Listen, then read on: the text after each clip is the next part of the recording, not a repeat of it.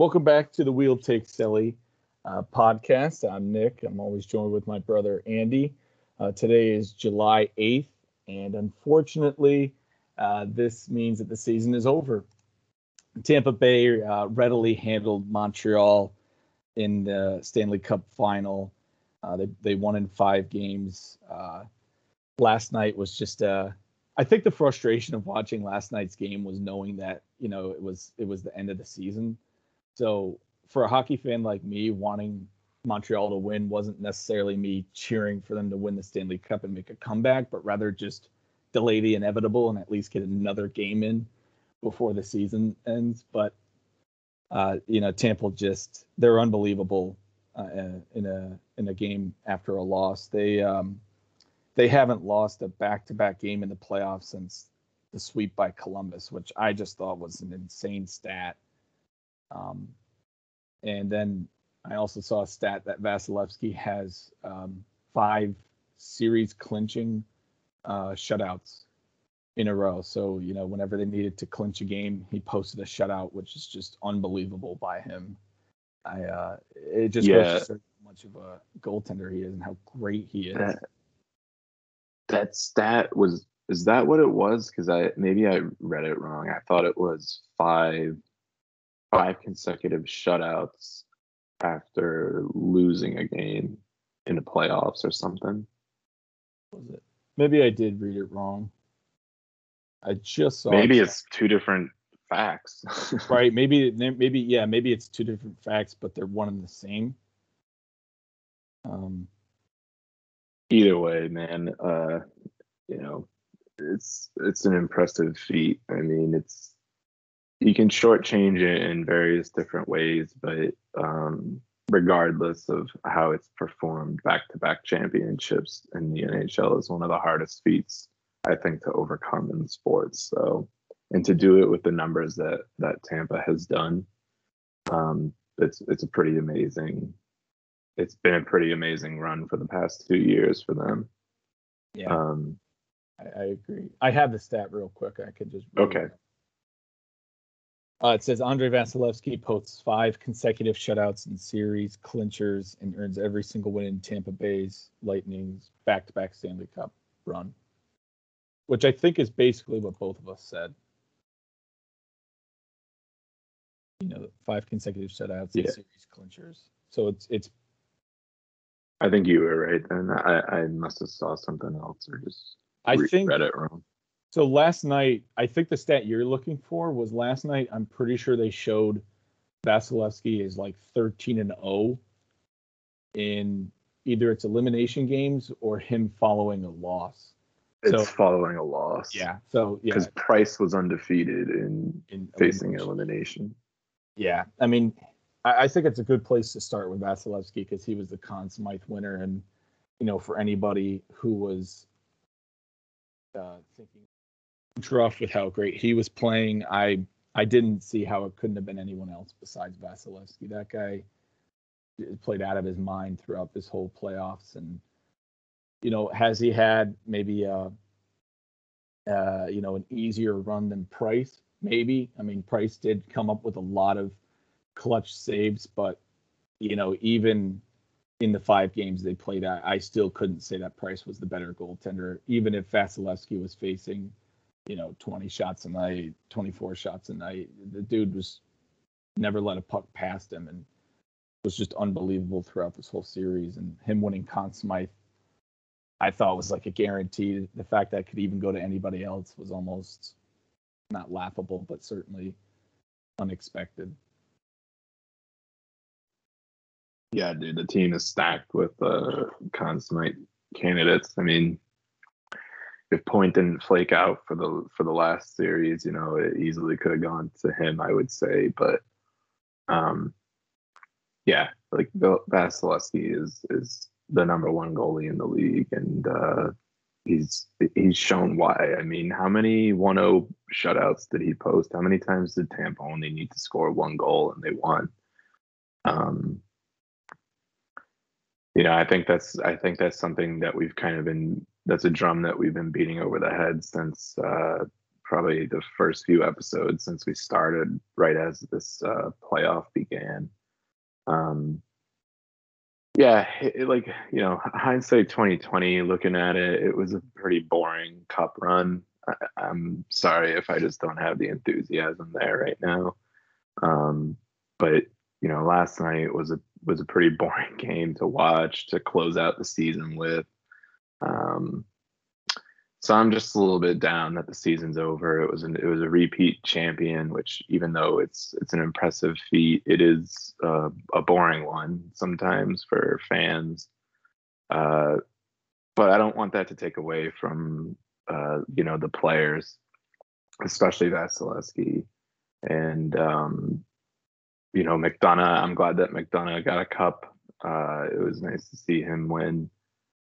So there's a lot of positivity coming out of this. I'm excited though to get back into an actual regular season format and start crowning champions again in a more traditional sense.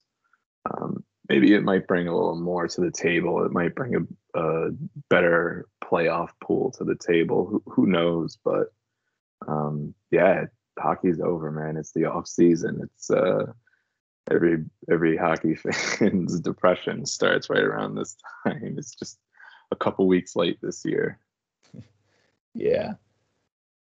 I'm actually glad that you brought up the disinterest, because it's something I've been kind of keeping silent with, friends that watch hockey with me, and even you, Ann. But I'll be honest and say that the further this playoffs went on, the less interest I had in it, and I don't Very think, much in agreement. yeah, I mean, and it's not to say that I didn't want to see, Tampa in the final again, or it's not to say that I didn't want to see an underdog like Montreal in. It's just, I don't know what it was, whether it was an X factor of just this odd season where it started in January and it's ending now. I can't explain it, but it was different. It was different than previous ones. And I think that played a factor in it. And I think I was just gonna say, if you're having trouble finding it, here's what it is for me. It's that all the playoff candidates came from within a division this year, and all the playoff candidates within a division didn't have to face anyone outside of their division until the final two rounds of the playoffs. So for the vast majority of the season, we're just seeing sort of two teams play a series together in the regular season and then immediately turn around and do it two times in a row in the postseason. What it does is it creates the divisions, only allowing the divisions to have the ability to make a playoff, whereas traditionally it's usually the division leaders who bankroll that first or second spot in the playoffs. And then after that, it's more or less the rest of the league that's battling for the rest of the spots. Yes, you're jockeying within your own division, but you're playing teams from around the league, from around the division. And it's sort of, the regular season is mixed up a lot more, and the postseason is completely different. You only have played the other team probably 4 to 6 times for your conference side of the run. When you get to the finals, you've only played those teams, what, 2 or 3 times, I think, is usually how many times you play another team or a team from another conference. So what it does is it creates these almost like small leagues where you get teams like Toronto that come in looking, like a freaking stallion that's just ready to go. And then you also end up with teams that are just like a Trojan horse, like Montreal, because once that playoff hits, it's not about the standings anymore. It's not about how you performed within your own division. It's about just playing playoff hockey again. And as the playoffs are going on, we start them with, I think, very little to no fans in most arenas. And then it was like, the Canes got, I think, what, 10 or 12,000 people approved. And so that was a big jump, but, other teams still weren't kind of with them. And I mean, actually last night when they were doing the thing before the game, when they just filmed the goalie while he's getting his crease ready before the start, and they always have their stats to the left and they're talking about each goalie. When they started that for Price, right before they did that, they kind of did one of those out and away pans where they pan the entire bowl in the arena, and then they got down to Price, and it just was like, for me, we touched upon it in one of our bonus episodes, but I think just the inconsistency of fans this year, from series to series, as well as from team to team, that took a lot out of it. It really sort of, I don't want to allude to anything or like shade anybody, but it almost feels like a competitive advantage at sometimes. As we're gearing up for Game 5 last night, it feels like the good old days. It feels like a full crowd. But then you go to Game 3 and 4. There's like hardly anyone in the arena, Yeah. and it's like I just think those, like, first of all, the not having a whole lot of looks during the regular season, I think that might have contributed to it, because I think the playoffs probably got off to a really slow start for you, or they did, at least for me, because the first two rounds are just series that you've seen the entire season already. It's just that they're trying them over again now and they count. Yeah. And what I was going to add and piggyback off a little bit was the fans, and the fact that Canada didn't have many fans in attendance for the Stanley Cup final, and didn't even have fans at the start of the playoffs. I remember an empty Bell Center watching one of the Winnipeg Jets games, and then on the flip side watching the Winnipeg Jets play Montreal at home in Winnipeg, and it was just like, man, if these rinks had fans, it would be so much better. It'd be more intriguing. And it's not to say that the play or the games themselves were boring, because we watch hockey to, watch them play the sport. It's not we're watching them for the fans. But you definitely understood and you took for granted what the fans offered when you watched a hockey game, and that clearly showed in these playoffs, because Bell Center, I think it's the MTS Center or MTS Place for Winnipeg. Like, they're regarded as one of the loudest rinks in all of the NHL, and we didn't get to experience that. And I remember watching, like highlights of past playoffs where I tried to occupy myself during the shutdown of COVID, where there wasn't any hockey on. A lot of people posted some old playoff highlights, and I just remember seeing vividly Nashville and Winnipeg series, and just listening to Winnipeg's crowd with the whiteout. Dude, they're loud. They have one of the lowest attendance. Well, not lowest attendance, but like lowest capacities, and they're one of the loudest fan bases in the league. And not having that just took away from it. And then you brought up a good point as well, where it's just like, the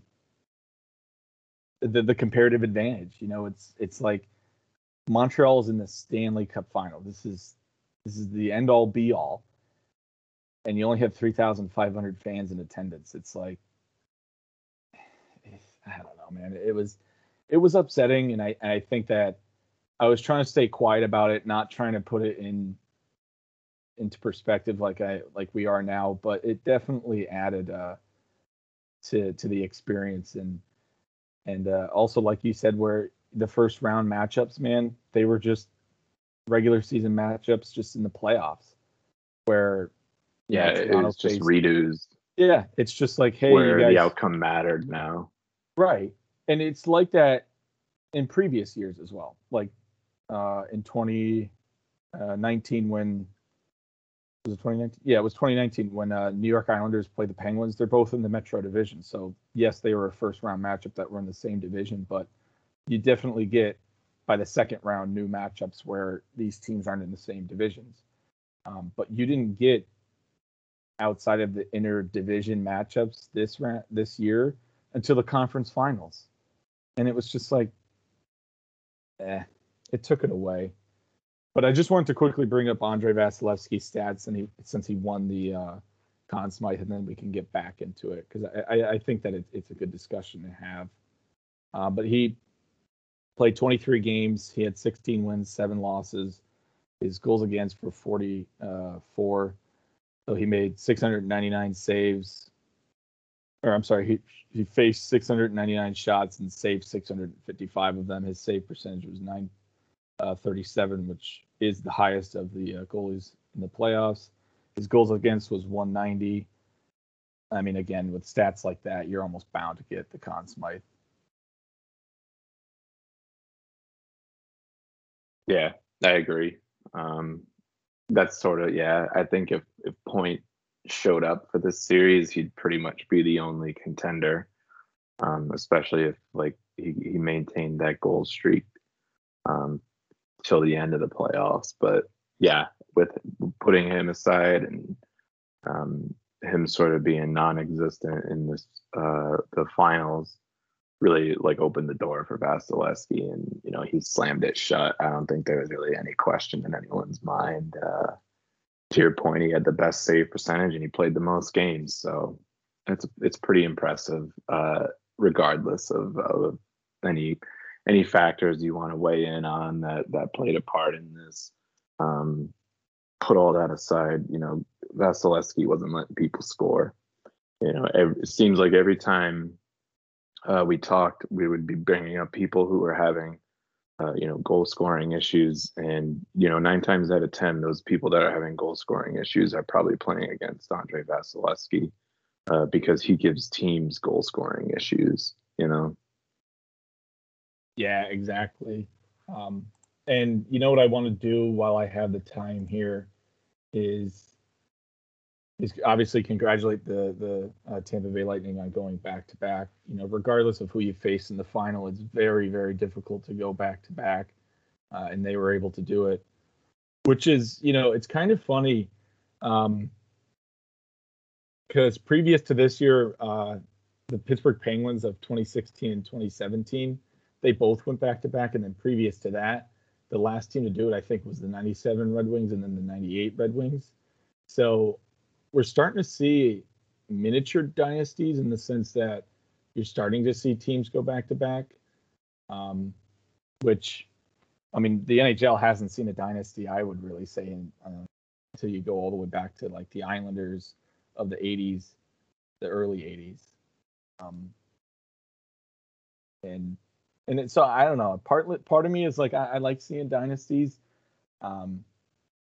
because as nice as parity is, sometimes it's good to see, consistent teams making it all the way, because it's just as incredible as if an underdog team won. But while I have this time here, I would like to bring up last week's segment where I talked about struggling forwards for Montreal, and I obviously brought up Josh Anderson, who was struggling and needed to score more, and then Brendan Gallagher. And I would like to take this time now to just say I shouldn't have put Josh Anderson in there. I do understand where I was coming from. I felt like with the contract he got, with the position he had on this team, and the role he had to fill with Max Domi leaving, I felt like there was an expectation for him. But there was a player in mind that I, of course, remembered after that episode ended that I should have said instead, and that's Tyler Toffoli. I got to be honest with you. His last goal that I remember him scoring for Montreal was the toe drag shorthanded against Winnipeg in the second round. And I felt like after that guy was just invisible. I mean, completely invisible. There were times where, I'd see Cole Caulfield on the ice and my eyes would just be attached to Cole Caulfield. And then I'd just kind of take a step back and go, is Tyler Toffoli playing with Cole Caulfield? I didn't see him on that line because typically they play together throughout this playoffs. It was Suzuki, Toffoli, and Caulfield. And then it was just like, oh, yeah, no, he's on the line. It's just he's not doing anything. He's not scoring. He's not making plays. He's not, physical. He was just an invisible player, to say the very least, which, with the season he had with Vancouver in the bubble last year, he had a lot of expectations. And I think in his free agency, he asked for more money from Vancouver, and Vancouver couldn't match it.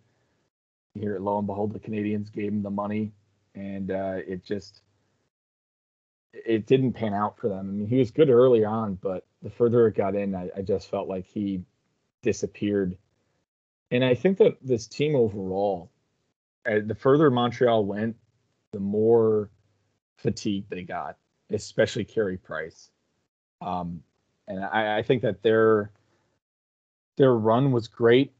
Don't get me wrong, but I think once the Stanley Cup Finals came around, they were too fatigued from playing from Toronto to Winnipeg to Vegas. And I mean, those series weren't too long. One of them was a sweep. Another one went 7 and another went 6. But still, when you play that many games in a short amount of time, you're going to get fatigued. And I just felt like this final kind of showed that Tampa definitely had the stamina to go from the first round all the way to winning it all, whereas Montreal didn't have that fatigue. And it's not a slight at them. It's just, they're a young and inexperienced team. And Tampa has, the added benefit of a championship from last year on their belt. So they have already dug deep. They have already gone the long haul once. And most of the guys that did it are back for another go around. So yeah, that's some adversity that Tampa is going to be able to face a lot easier than Montreal will. Yeah, I think, now that you mention it, it definitely feels a lot like, some amount of shell shock maybe came over Montreal. Tampa's a really fast team. This is the end of their playoff run, so Montreal is a tired team. And that, to me, that seemed like some of the hardest parts of the game for Montreal to handle was Tampa's speed, especially when Tampa's on the PK. When Tampa's on the PK, I think is it Yanni Gourde running around? I mean, there's someone who is just running all over the ice, and he's taken on 2 guys in Montreal's own zone. Forgot which penalty it was last night, but there was one, maybe it was the first or the second one that they took. Montreal spent the first 45 to 50 seconds in their own end because they could, every time they went to break away, someone is, hounding them for the puck, and they end up having to make some weird no-look pass just to get the pressure off of them, but it goes to nobody. And, the second guy for Tampa is coming flying in to get it and just kills another 15 seconds. And it's just this 2-man cycle of being this pest. Yeah, Montreal definitely struggled with the speed. And to your point, some playoff fatigue has probably kicked in to sort of impact that. Yeah, and the fact that Tampa Bay, like you said, went and won the Stanley Cup last year, it definitely gave them the experience to go through that same adversity and make it to the Cup. Whereas Montreal last year only made it as far as the second round and lost to the Philadelphia Flyers in 6 games. But they even then they defied odds. Like, they weren't even expected to beat the Pittsburgh in the qualifying rounds. Or I'm sorry, not the second round, but it was so odd. There was the qualifying rounds and then the first round. So my bad. They didn't lose to Philly in the second round. They lost to Philly in the first. Yeah. But with that being said, they didn't have the advantage that Tampa had as far as going and making it to the further than at least the first round. But I'm glad to see Montreal's in this position. It I feel like it shows us that they have a future team and a pretty good team in the future. Cole Caulfield should be getting a starting position at the start of next season. If he doesn't, I would be absolutely shocked. Because I thought that although he played a very silent Stanley Cup final, it's like not much was expected of him. I mean, he didn't even get into that many games. He was scratched for game one of the Leafs series.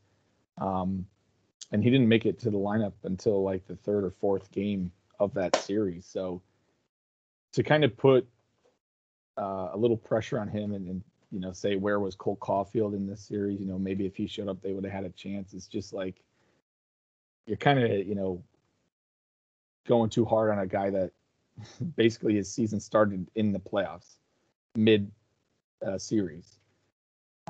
And I thought that he played really well. I thought that he was one of Montreal's better players.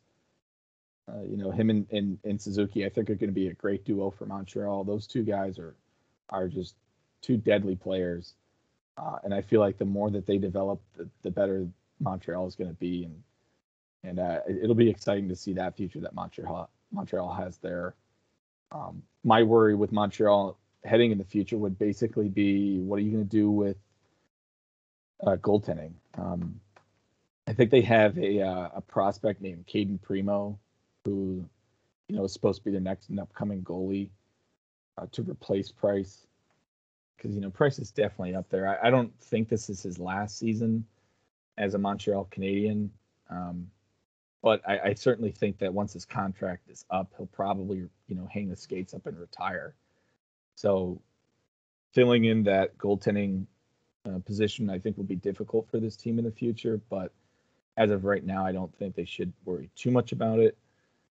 And then I saw a tweet that said people were hugging Shea Weber one at a time. I don't know if you saw that. And basically, I didn't know.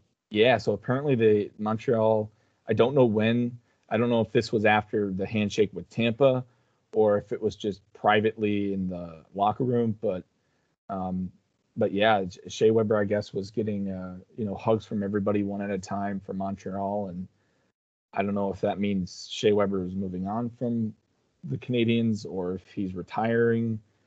Whatever the case may be, it's definitely a worrisome sight to have, because Shea Weber was, again, a big part of this defensive core that Montreal had. Yeah. No, I would say he was a big part of probably a lot of their run, man. He was probably a pretty commanding voice in the locker room for them. Specifically when their coach was out, I bet, on COVID leave. And, just through any adversity that they were facing, I'm sure he was like a pretty strong pillar for the guys. It seems like all of them have a lot of respect for him. And, you know what? It very well could have just been them showing their admiration in the moment, and that's all it was.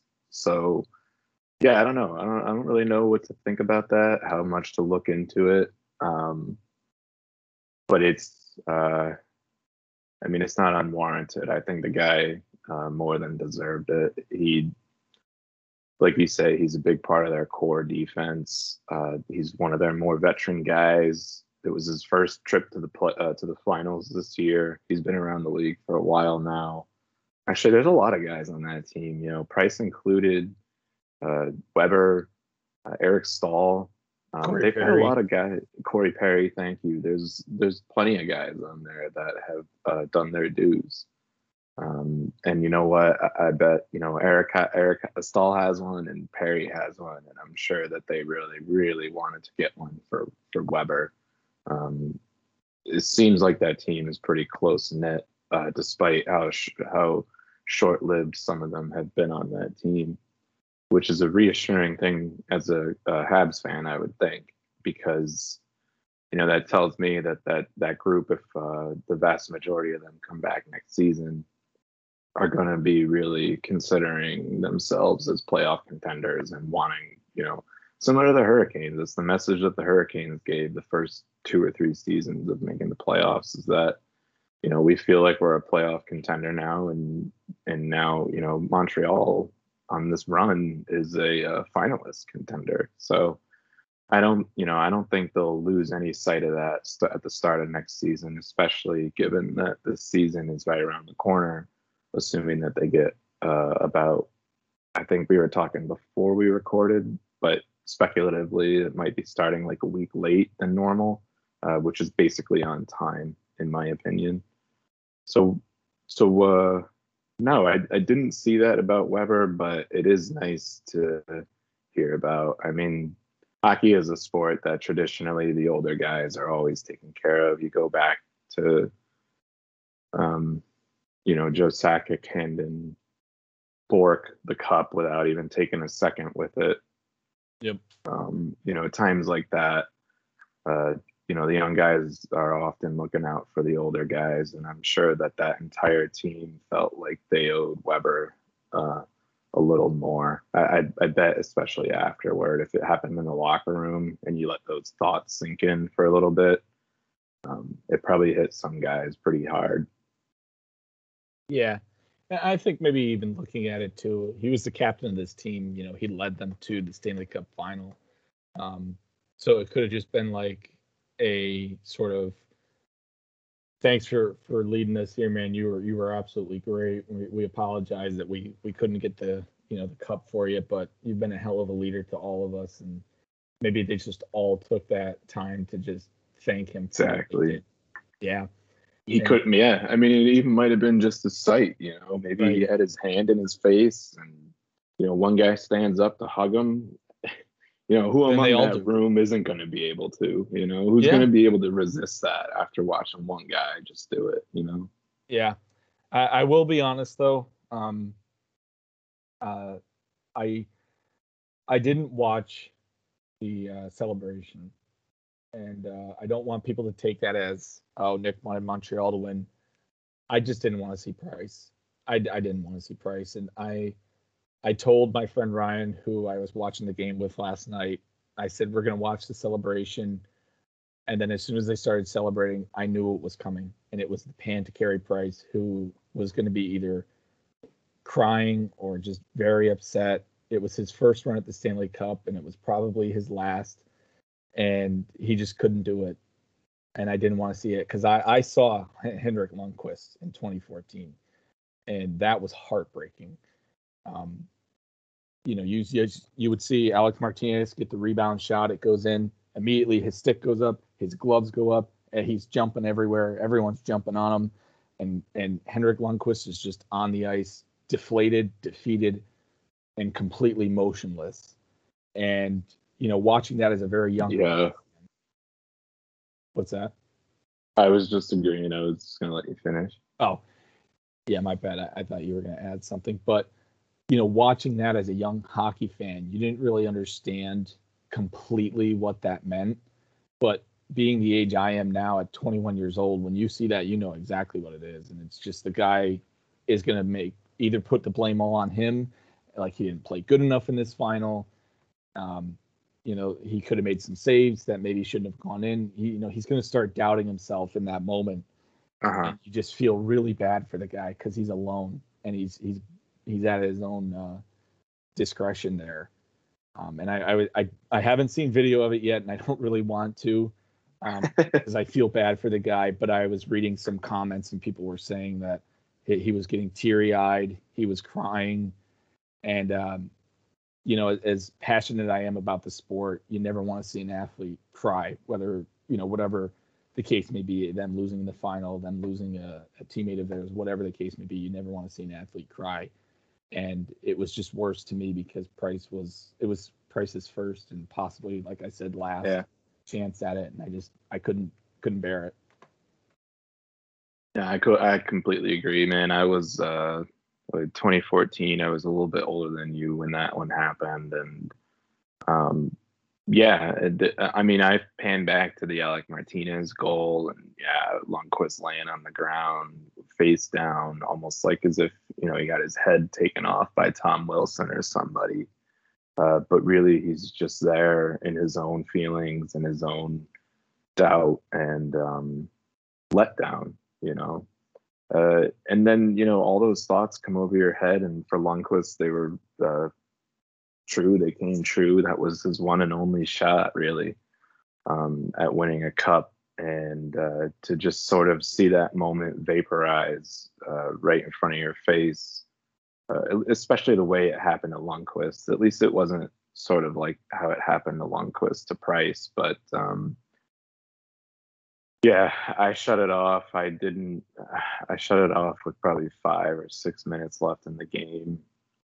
I didn't want to see any of the celebration. I didn't want to see any of the bandwagon fans going crazy, because 2 minutes after they scored their first goal, it was you could hear a pin drop in that arena. So I didn't want to see any of that, and I certainly didn't want to see how Carey Price was gonna react. For me, I mean, I know that moment on the ice with Henrik Lundqvist you talk about.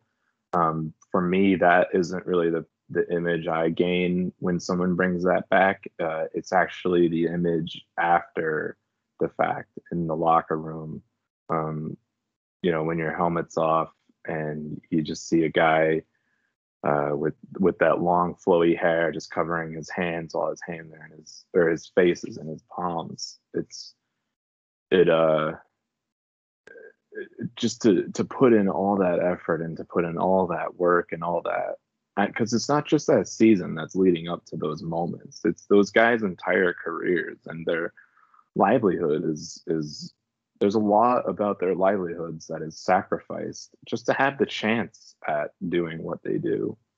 And so to have all that amount to nothing at the end for a guy who's been hanging on and trying to get one for so long and has had a number of opportunities, just making the playoffs to have a run and put a run together, and then almost to have a sort of Cinderella-esque finale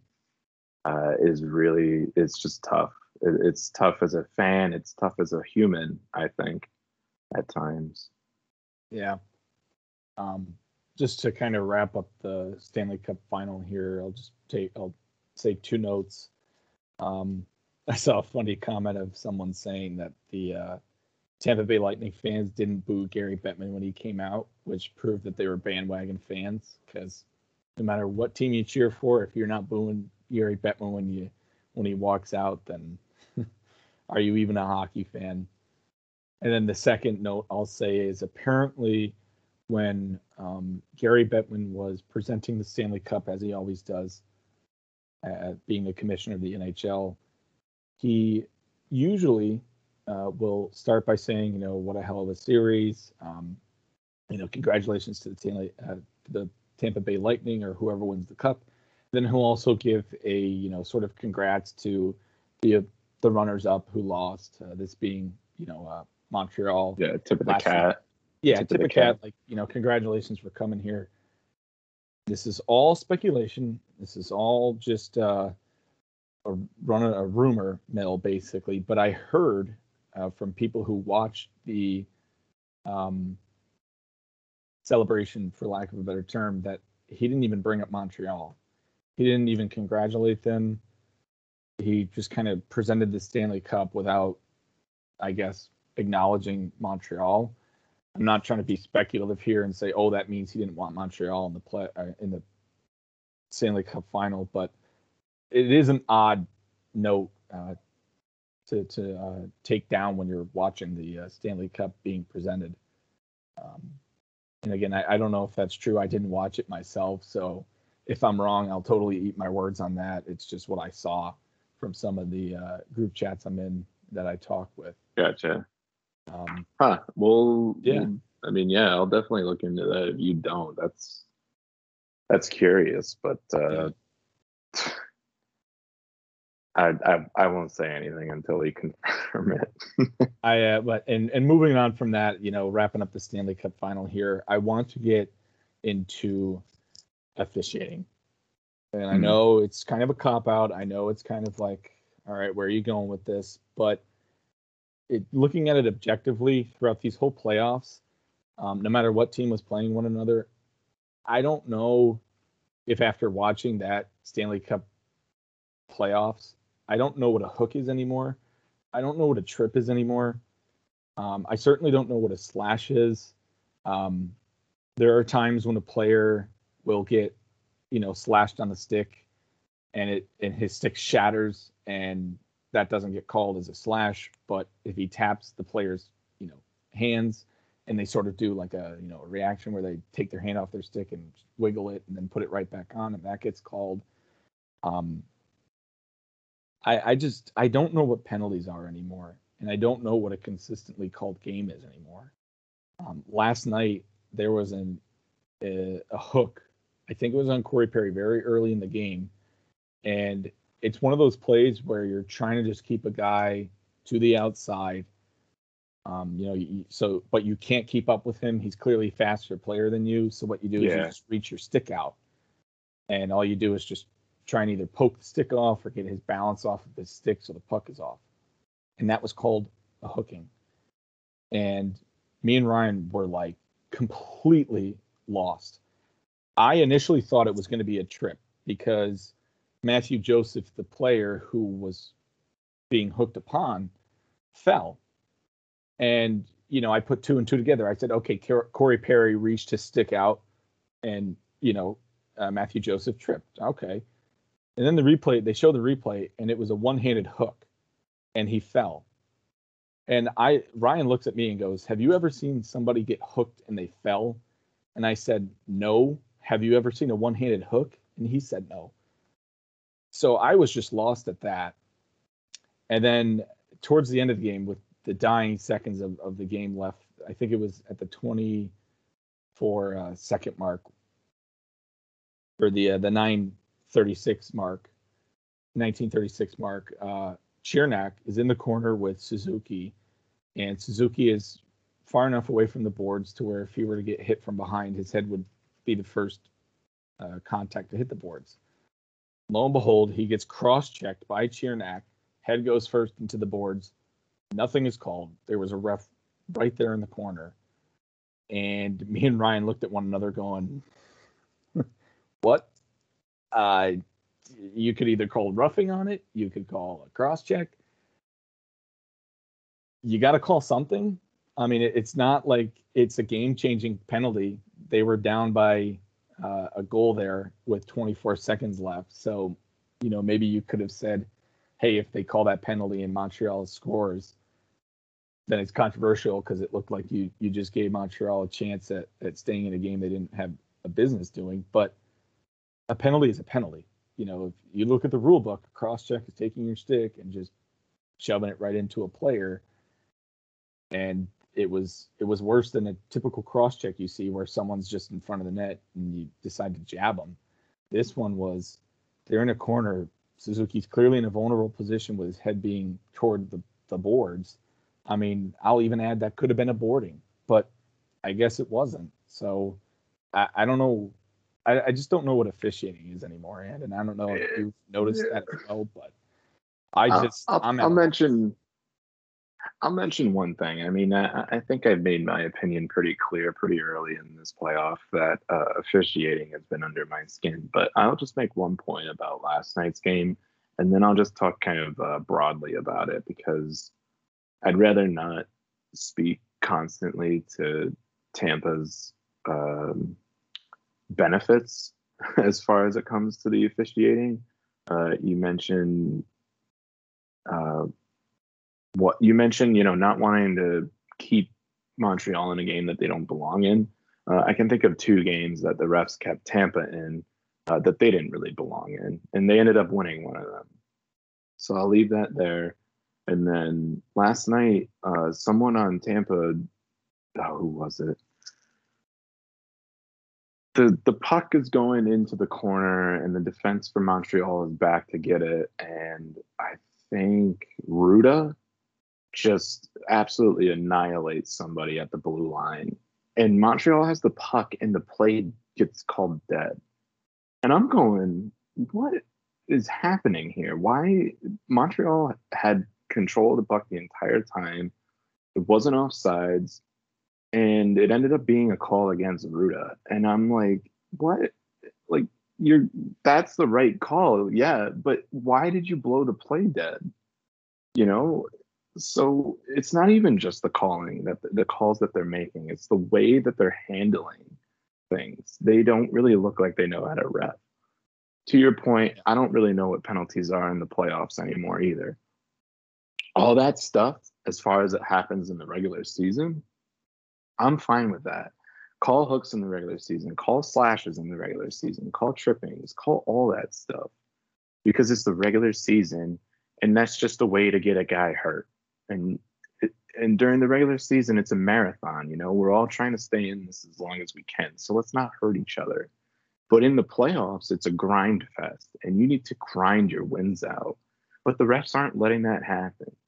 And so I want to kind of transition this into a more broad and general discussion in that when you start calling light calls, even if they're textbook and they fit the bill, when you start calling ticky tack stuff like hooks in the corner while guys are grinding it out, cross checks in front of the ice or in front of the crease, that really are just guys shoving each other. When you start calling those things as you would in the regular season, you just create an absolute you open a Pandora's box of issues because you're making calls that you shouldn't be.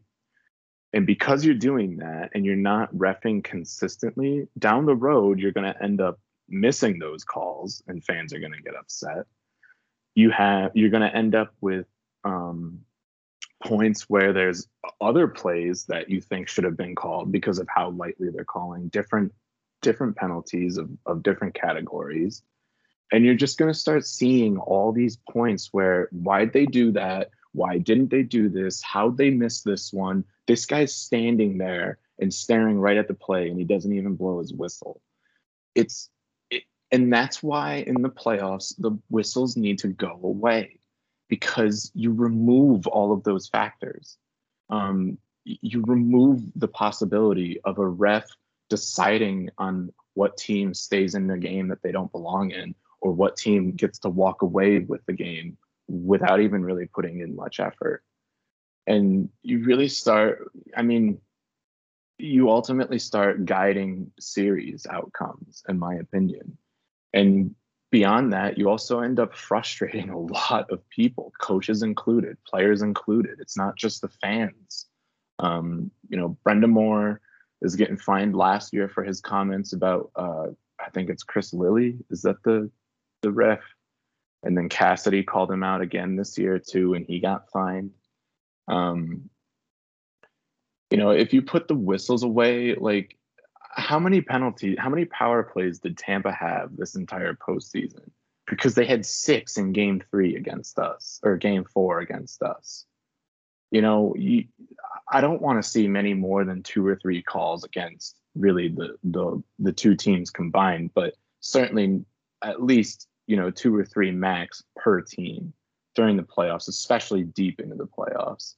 So for me, it's just been very, very frustrating, not just with my own team included, but other teams. Vegas was running into this stuff, and a lot of things were going their way in the first few games. And just put aside whoever your favorite team is, put aside whoever your least favorite team is, or however your vested interest in the game pertains to this. Just don't you want to watch a clean product? Don't you want to watch a game where you a playoff series where like you pretty much never see a 5-on-3 or a 4-on-3? And what did we see, like 2 or 3 of those in the last 5 games, 6 games? So that's kind of where I'm at with it. I really think the officiating is just having too much say in these games, and it's just very frustrating because we're not watching the players play. Right. I think if you I'll just end it with this and I'll let you go. I think if you tighten stuff up, like if I could give a specific example, if you tighten up the officiating in game 3 and game 4 of our series, you might not even see Tampa Bay right now in the finals. That's just food for thought because that full series didn't play out in my mind. I thought games 1, 2, and 5 went exactly as they were going to. I thought that Carolina was robbed of a shutout in game 3, and I thought that they were robbed completely of a win, hoodwinked of a win from game 4. And put those 2 and 2 together, and we still have to play game 6 and see how that plays out.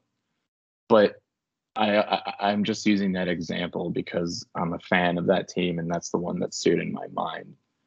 There's certainly textbook examples of Vegas and the Montreal series having their officiating issues. Bruins had their fair share in the New York Islanders series. So for me, just in general, I'd like to see the players play again. Yeah. 100% agree with you, especially on your point about if you start calling the soft penalties, you're setting yourself up to miss them later on in the game and allow fans to just say, so is the standard we're calling soft penalties or is the standard we're calling nothing? And you can't have it both ways. You just can't officiate it that way. And I think somebody who summed it up pretty well was actually a guy by the name of Steve Dangle. He's a pretty big YouTube personality. He's best known for something called LFR, which is Leafs fan reaction. He's a Toronto Maple Leafs fan, and after every single regular season game and playoff game, he will review it, go through it, and talk about it.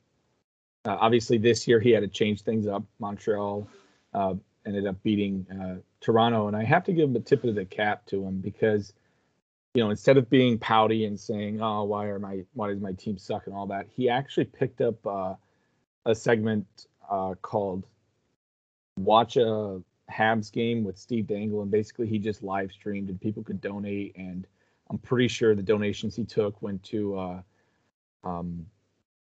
I think it's a tournament called Easter Seals, which basically is just a hockey tournament a lot of alumni have that, they raise money for Easter Seals. I don't know it specifically, but I know that he was raising it for Easter Seals. Anyway, his point was in one of the games, he had a funny a fan reaction to the Stanley Cup playoffs. He said, okay, the Habs made it all the way to the Stanley Cup playoffs. I'll do exactly what I do with the Leafs, whereas I review these games. So he called it Cup Check, which I thought, very clever name. And he reviewed every game of this series, and I think it was his review of Game 4 of this series when Montreal won. He said that, they shouldn't call them NHL officials or, officials. They should call them NHL managers, as in they manage games. Or maybe, no, the term was NHL referees. He said they shouldn't be called NHL referees. They should be called NHL managers because they tend to manage the game as an official. They have a rule book that they have to abide by and, call it as it is. And so in a way, they're technically managing the game that way. And I thought that was a good way of putting it rather than officials. Because like you said, when you start calling soft penalties and then you don't call them later on in the game, or when you just don't have a standard of officiating, it just leaves a lot of leeway for players and coaches to just go, I don't know what's going to be called. A hook that happened in game 3 might not even be called in game 4. A cross check that wasn't called in game 5 could have been called in game 7. You just never know. And a slash in game 2 could be a high stick in game 5. It might even just translate to a new penalty, Correct. And one confusion I had was, I think it was game 3. No, I'm sorry, it was game 4. This was Montreal's only win in the series. It was game 4 when Shea Weber high sticked Andre Palat. There was no official call on the play.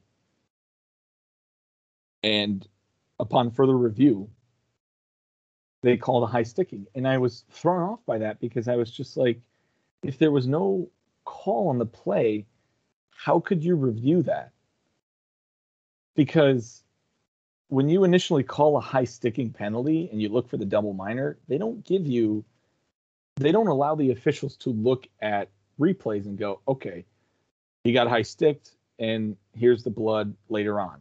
You know what I mean? So they get high sticked and 30 seconds later, then they start bleeding. I don't know what the official rule is on double minors, um, as a as it pertains to how quickly a player has to be bleeding in order for it to be a double minor. I just thought it It's was really weird that they could have reviewed that because it wasn't a major. You know how they could review a major where if a major wasn't called, they could look at a penalty that was called, maybe a roughing for 2 minutes, and go, okay, that wasn't a roughing for 2 minutes. That's a 5 minute major. mhm. I didn't understand that review because I thought you could only review majors, not hey, we missed a high Yeah, sticking. Let's go to Toronto and review that, or let's just go to. yeah. I was confused on that now, and I turned to Ryan and I said, if it wasn't called, why? Like, if it wasn't initially called, why are we taking this time, delaying the game, to then say, hey, we missed that call. Here you go. Here's the double minor penalty.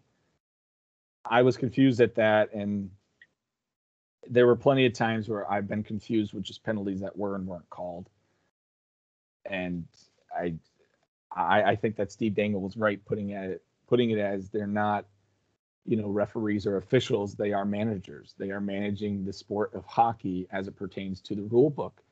Um, just like a general manager manages a team to play the sport of hockey, they're managing the rule book to as it pertains to the game of hockey and the officiating they're doing. So I don't know, man. I would agree with you. I just want to watch a clean, perfectly um, called game. And I think that we all wanted that. I don't know a game that was perfectly called in this playoffs. Or Because at least a series with yeah, unobstructed officiating. That stance that Steve Dangles took on roughing is a good point to bring up. They should be much more like managers, especially when it comes to uh, the postseason and the playoffs. It's been traditional that the refs usually end up taking a hands-off approach in the postseason, and I think most people appreciate that, especially the players. It gives the players a little bit more leeway with what they can do, and it allows them sort of to police themselves. Um, when guys start getting a little bit more, like Corey Perry is a great example. That's a guy that is like he lives for the playoffs because I mean he just loves to go around and troll you and get under your skin whatever way he can. And when it's the postseason and the refs aren't really calling that kind of stuff, it allows him a little bit more freedom and a little bit more creativity. But that what comes with that territory is he's also going to have guys like Sergachev and Hedman and the bigger guys that are going to be riding him and they're going to be taking care of all that stuff on their own. So he'll be doing it, but the moment he gets a hard check into the corner and a nice little face wash after with a little bit of jarring, he might come out and he might look a little different after that shit or on his next shift. Who knows? He might be playing the puck more. He might be more focused on his positioning rather than getting under Hedman's skin or getting under Point or Kucherov's skin, like that kind of thing. So yeah, it's tough because the last two seasons, especially, I think, have really seen the decline in the officiating, and I mean it's not entirely different from from the regular season. Um, if you ask me, I saw a lot of uh, beneficial calls go Tampa's way during the regular season to the same effect that they did in the postseason. I just wasn't really mentioning it because it was the regular season, and that didn't knock the Canes out of the postseason. But there's at least that level of consistency, I guess, from the regular season to the postseason. And you know what? If this is the case, if this is how it's going to be, I would just like some sort of confirmation, from the office, from Gary, from Bettman, like I've seen quotes from his that are saying that officiating is in a great place where it is. And like, I'm sick of that. Like, tell me this is going to be the norm. Tell me all this chippy, ticky tack stuff is going to be pretty regularly called. And, teams can adjust for that, or at least they can try to.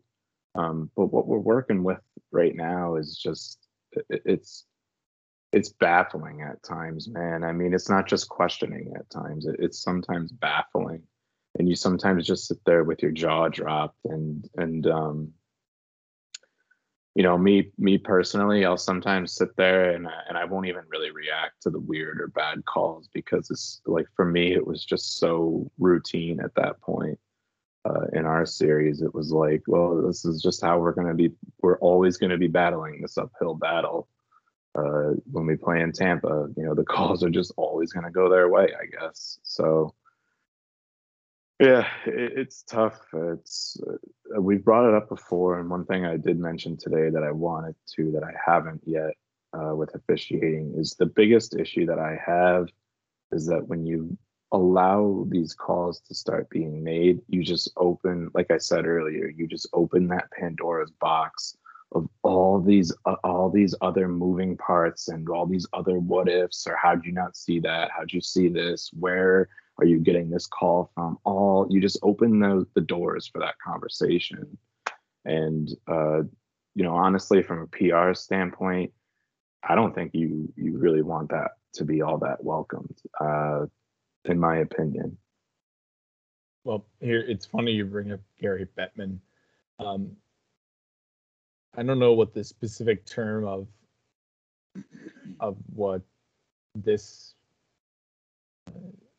assortment of media is, but I guess Gary Bettman meets with media before the game one of the Stanley Cup Finals each year, and just gives sort of I'd say a state of the union that a president would give, where it's, this is where the country's at now, this is where we want to be in the future.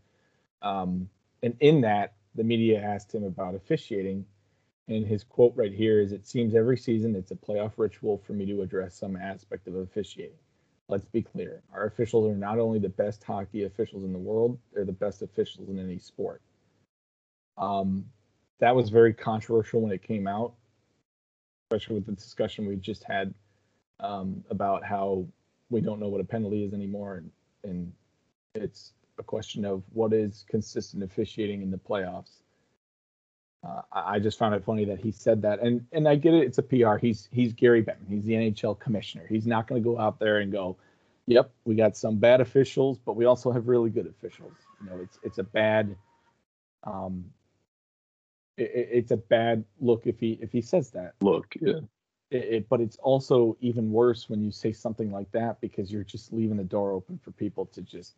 Right, you're just being blind to the issue at hand as well. Right. I mean, first of all, look at the first quote. "It seems every season it's a playoff ritual for me to address some aspect of hockey." Take a step back, Gary Bettman. What do you think that means? Do you think that it's because your officiating is the best in the sport, in any sport? Or do you think it's certain GMs don't know what penalty is going to be called, certain coaches don't know what penalty is going to be called, and certain players don't know what certain... Or at least what's going to be allowed? Like, where is the line drawn? Right.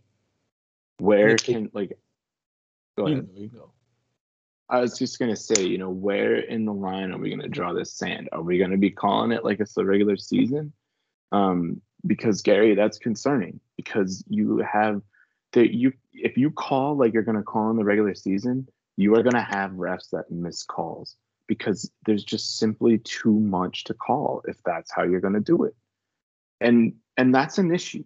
And actually, I was going to ask, could you read that back, the end, the piece about, "It seems like every postseason I have to address." What did he say after that? So after "it seems every season is a playoff ritual for me to address officiating," he says, "Let's be clear, our officials are not only officials are not only the best hockey officials in the world, they're the best officials in any sport." It's questioning, man, because you have that one guy who's caught on mic this season who's just basically making calls up as he goes, and how he feels. And keep in mind that hot mic was a regular season game where he said, "I want to give Nashville a penalty there." So imagine what they're saying in the playoffs when they're not mic'd, or when Right. they're not allowed to be mic'd. I don't know what the rules are. Beyond that, Nick, imagine what they're thinking in their own head. They don't even have to say it. They just have to have the thoughts. And you know And what? that's Maybe with that hot mic coming out and him saying he wanted to give a penalty to Nashville there, instead of saying it on a hot mic and not calling it, maybe that's why you saw all these penalties where it was just, we're going to call this, we're going to call that, because you didn't want to be caught on a hot mic saying, hey, I wanted to give a penalty there. You just called that penalty, and it just looked like, oh, it was just a naturally called penalty. It's not like I met with the other official and said, I missed that penalty right there. So, just be aware I might call a penalty here on Montreal, or I might call a penalty on Tampa because I missed, their respective penalty on the opposite team. What was that the reason why all these penalties were being called so inefficiently and inconsistently? I don't know, but it certainly brings in question why in the world you would say they're the best in the sport if it seems to be coming up every single playoffs season. right. But it is what it is. The playoffs are over, so there's not much we can do about it. It's over. Exactly. Just look forward to next season, man. Yeah. Every season's a new one. Every season's new, and man, I love hockey, so it's like I'll never turn my back away from the sport, no matter how bad officiating is. It's like, damn, I'll turn on the Stanley Cup final no matter if it's Buffalo and Arizona playing. Or hell, even if it's, Ottawa and Arizona, I'll turn that on no matter what. Love that. Yeah.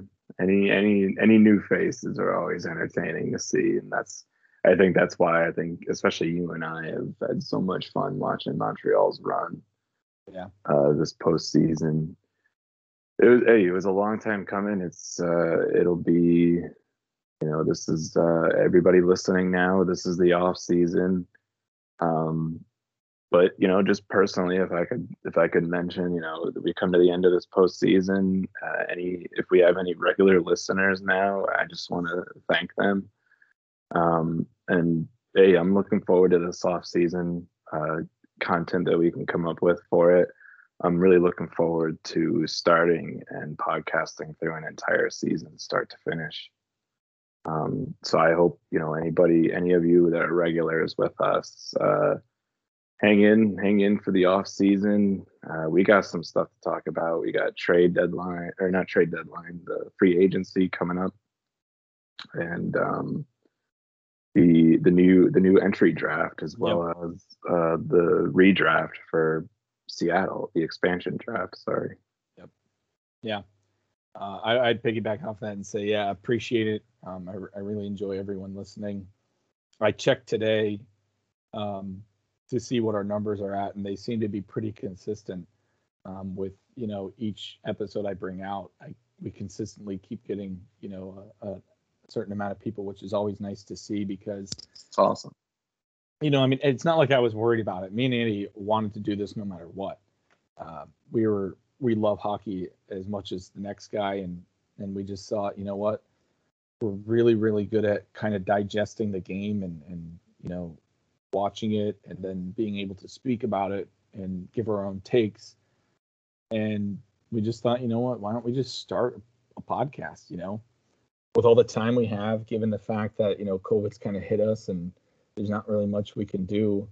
It was kind of the perfect time to start a podcast. So I really appreciate all the regular listeners that we have, and we hope to keep seeing new ones as well. Like Andy said, we got a lot to talk about in the off season, and I'm excited for that as well. And yeah, it's just been really fun doing this. I really enjoy it, and I really am glad to see that we have, regular listeners each and every time. But with that being said, we'll wrap it up here. Another good episode. Unfortunately, there is no more hockey after this, so you won't hear me say, hey, Game 6 is on tomorrow at 8, which is definitely kind of a downer now that I say it out loud. But, look forward to the offseason. Again, Andy mentioned free agency, and you always see trades too. Just an early preview of the offseason. Vladimir Tarasenko requested to be traded, and Duncan Keith has also, I believe, requested to be traded. So, when that happens, we'll definitely talk about it, and I can't wait. But oh man, there's a lot. Dougie Hamilton is testing free agency. We got a lot. A lot. Seth Jones also, he's got a year left on his contract, but apparently he's also in the rumor mill as well, or the trade rumor mill. So it's going to be an interesting offseason for sure. But with that being said, we appreciate everyone who's been listening, and like Andy said, I cannot wait until we have a full podcast of the regular season. Yeah. But with that being said, we'll be signing off here. Peace out, and thank you to all those who have listened to us.